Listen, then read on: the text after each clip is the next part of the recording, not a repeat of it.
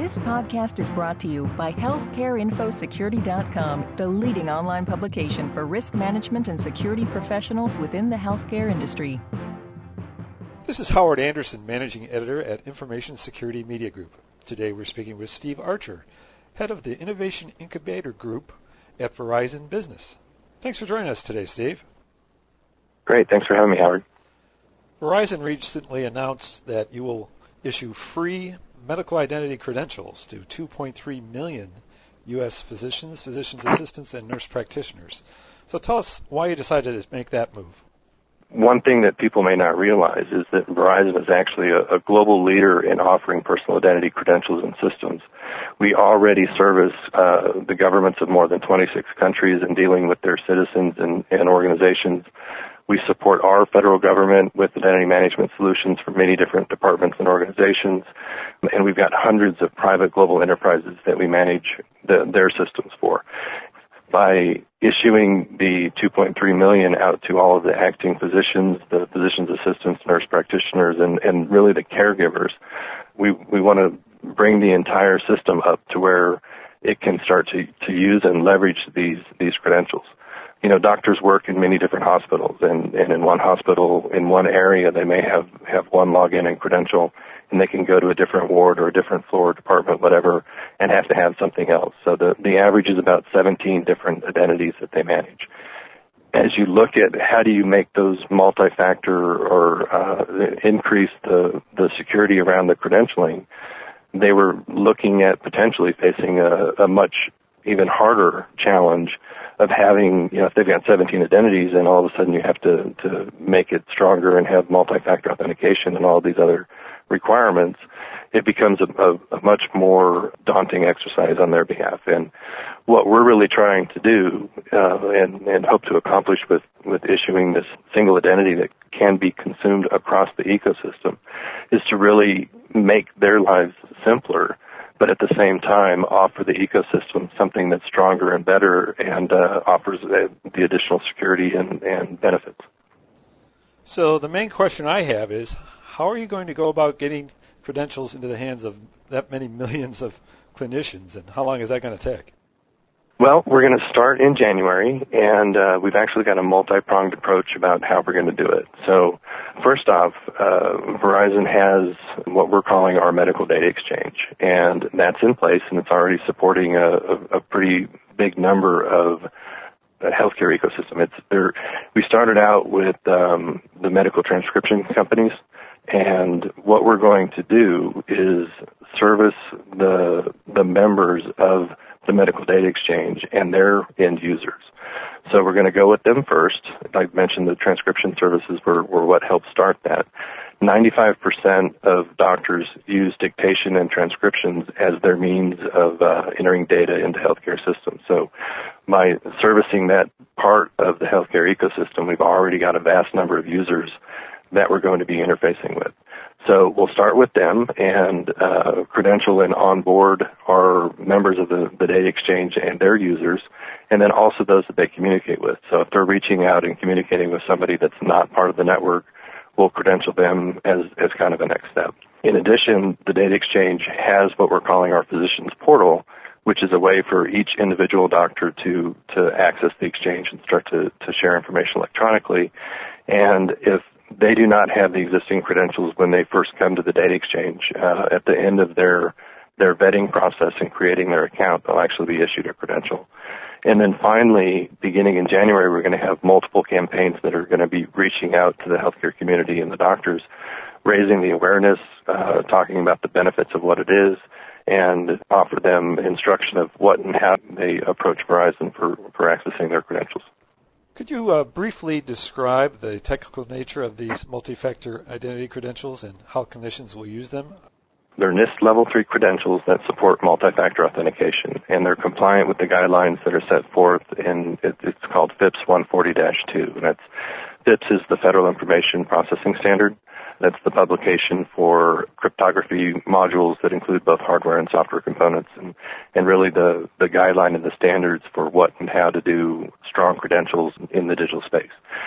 So the short answer is really that these are network-based. They're called roaming credentials. that can be leveraged in the authentication process. And Verizon is going to have many different ways or form factors, different ways of doing that authentication that we'll be able to leverage and use in order to provide the valid assertion from the authentication process and the validation of the identity that's accessing a system.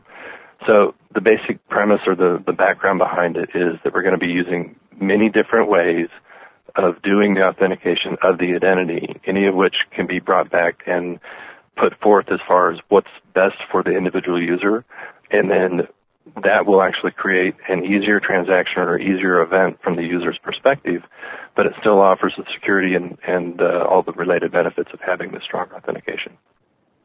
So can the credentials be used by physicians and others when they want to access any health information exchange, for example, or to use a hospital's own network to access electronic health records? Is that something you hope it will be used for as well? And how do you get HIEs and hospitals on board to that premise? Absolutely, the answer is yes. By looking to support the entire ecosystem, what we've done is we've created a system that already has the links and the capabilities to support the common interfaces or protocols that are used in the authentication process. So some of those include SAML, Kerberos, OAuth, Active Directory, all the basic standard interfaces and protocols that are covered.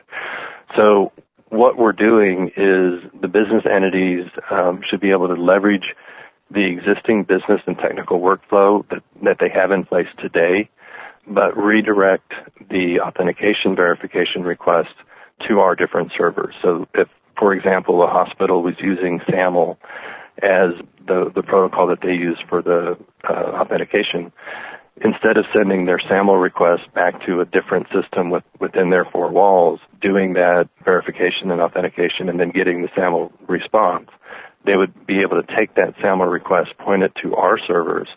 We would then do the vetting and the authorization, return the SAML response back to them, and it would go right back into their normal process flow just like it was before. So how would this credential help enable someone to move to two-factor authentication then? They could layer biometrics or a hardware token system on top of this? Exactly. When I said that Verizon was going to have many different form factors or ways of doing the authentication, those are perfect examples. We intend to have 14, 15 to begin with that the doctors or the practitioners would be able to leverage. And it doesn't have to be one. It can be whatever is simplest or easiest for them at the time. It can also get into different levels of security where you could have additional form factors to increase that assertion that the identity is who it is. But you mentioned biometrics, and there are a few of those. You've got fingerprints, you've got your mapping of blood vessels, you've got the retinal scans and those types of biometrics, and those could absolutely be form factors or biometric ways of offering that second authentication. There are others that we're looking at as well, right? So if a doctor had a mobile phone and had agreed at the time of vetting or of establishing their credential originally that would be something that they would like to use, then we can leverage the fact that we know who the person is, we know how they're working, and they've offered that cell phone as one of the means for communication. In one example, we could, as part of our authorization, we could go through and look up that phone number and send a text message with a one-time password to that phone and have that go through the authorization process. And we've got 14 or 15 others beyond this that we're looking at as well. You mentioned earlier Verizon's medical data exchange and healthcare provider portal. Help us to understand what each of those are. Do physicians access each of those directly on their own, or are those technologies that a health information exchange might use as well, or a provider organization? It's really all of the above, right? So the data exchange is push technology. So it's really looking at moving information from one application or end user to another specific user. That's different than the HIE perspective, where that's really a pull technology. You've got a store of healthcare information that you're trying to retrieve from that and do lookup and reference. So as you look at this from a nationwide perspective, we've actually got many different types of interfaces that we can do. So from a hospital or an application perspective, we can connect the applications to the exchange. We go through a vetting process with our ICSA Labs organization that would go through and make sure that the healthcare entity is in fact a healthcare business. We'll go through and check the security and methodology of what they're doing within their walls and the application itself so that we're not jeopardizing the security of other members of the exchange. And then we'll create a digital certificate and issue that to that business. They would then use that certificate in order to interface and connect to the exchange. And then once they're connected, it's secure and encrypted and passing secure information. And then they can then reach out to the other members of the exchange to interface and send documents to. With the creation of the physician's portal, what we're actually doing is saying you don't have to go from application to application to send and share information. You can actually go straight to the end users. So individual doctors are now going to be able to, via the physician's portal, log in, sign into the exchange, and either send or receive information via that exchange to other healthcare professionals. That could be from individual user to individual user, or from a user behind a business, which is accessing the exchange directly to that individual user. And so, might an existing health information exchange link to either one of these services then? Absolutely, and the Verizon HIE is actually doing that as well. So if you look at what's happening across the nation, each of the 50 states is doing their own HIE. Even within the states, we're ending up with different regional pockets that have their own HIEs. And as those individual islands or individual areas of data are trying to reach out and share that information beyond their current footprint, the medical data exchange is absolutely capable of supporting and enabling that, and doing it in a fashion where you can build one interface to our exchange, and you don't have to look at all the different types of systems or other HIE protocols or things that they're doing, and try and build multiple interfaces. So it sounds like the offering of free identity credentials could help jumpstart interest in your medical data exchange and portal technologies. Is that part of the mission? We believe that it absolutely will be leveraged with our medical data exchange, but we also think that it's going to be leveraged across the entire healthcare ecosystem. So we're going to take advantage of these credentials with our medical data exchange and the physician's portal. We're absolutely going to follow the regulations that are requiring this strong multi-factor protocol be followed. But at the same time, we are really trying to be good corporate citizens and help move the healthcare ecosystem forward. Thanks very much, Steve. We've been talking today with Steve Archer of Verizon. This is Howard Anderson. Thanks so very much for listening. This podcast has been brought to you by HealthcareInfoSecurity.com. For more interviews, breaking news, research, and educational webinars, please visit www.healthcareInfoSecurity.com.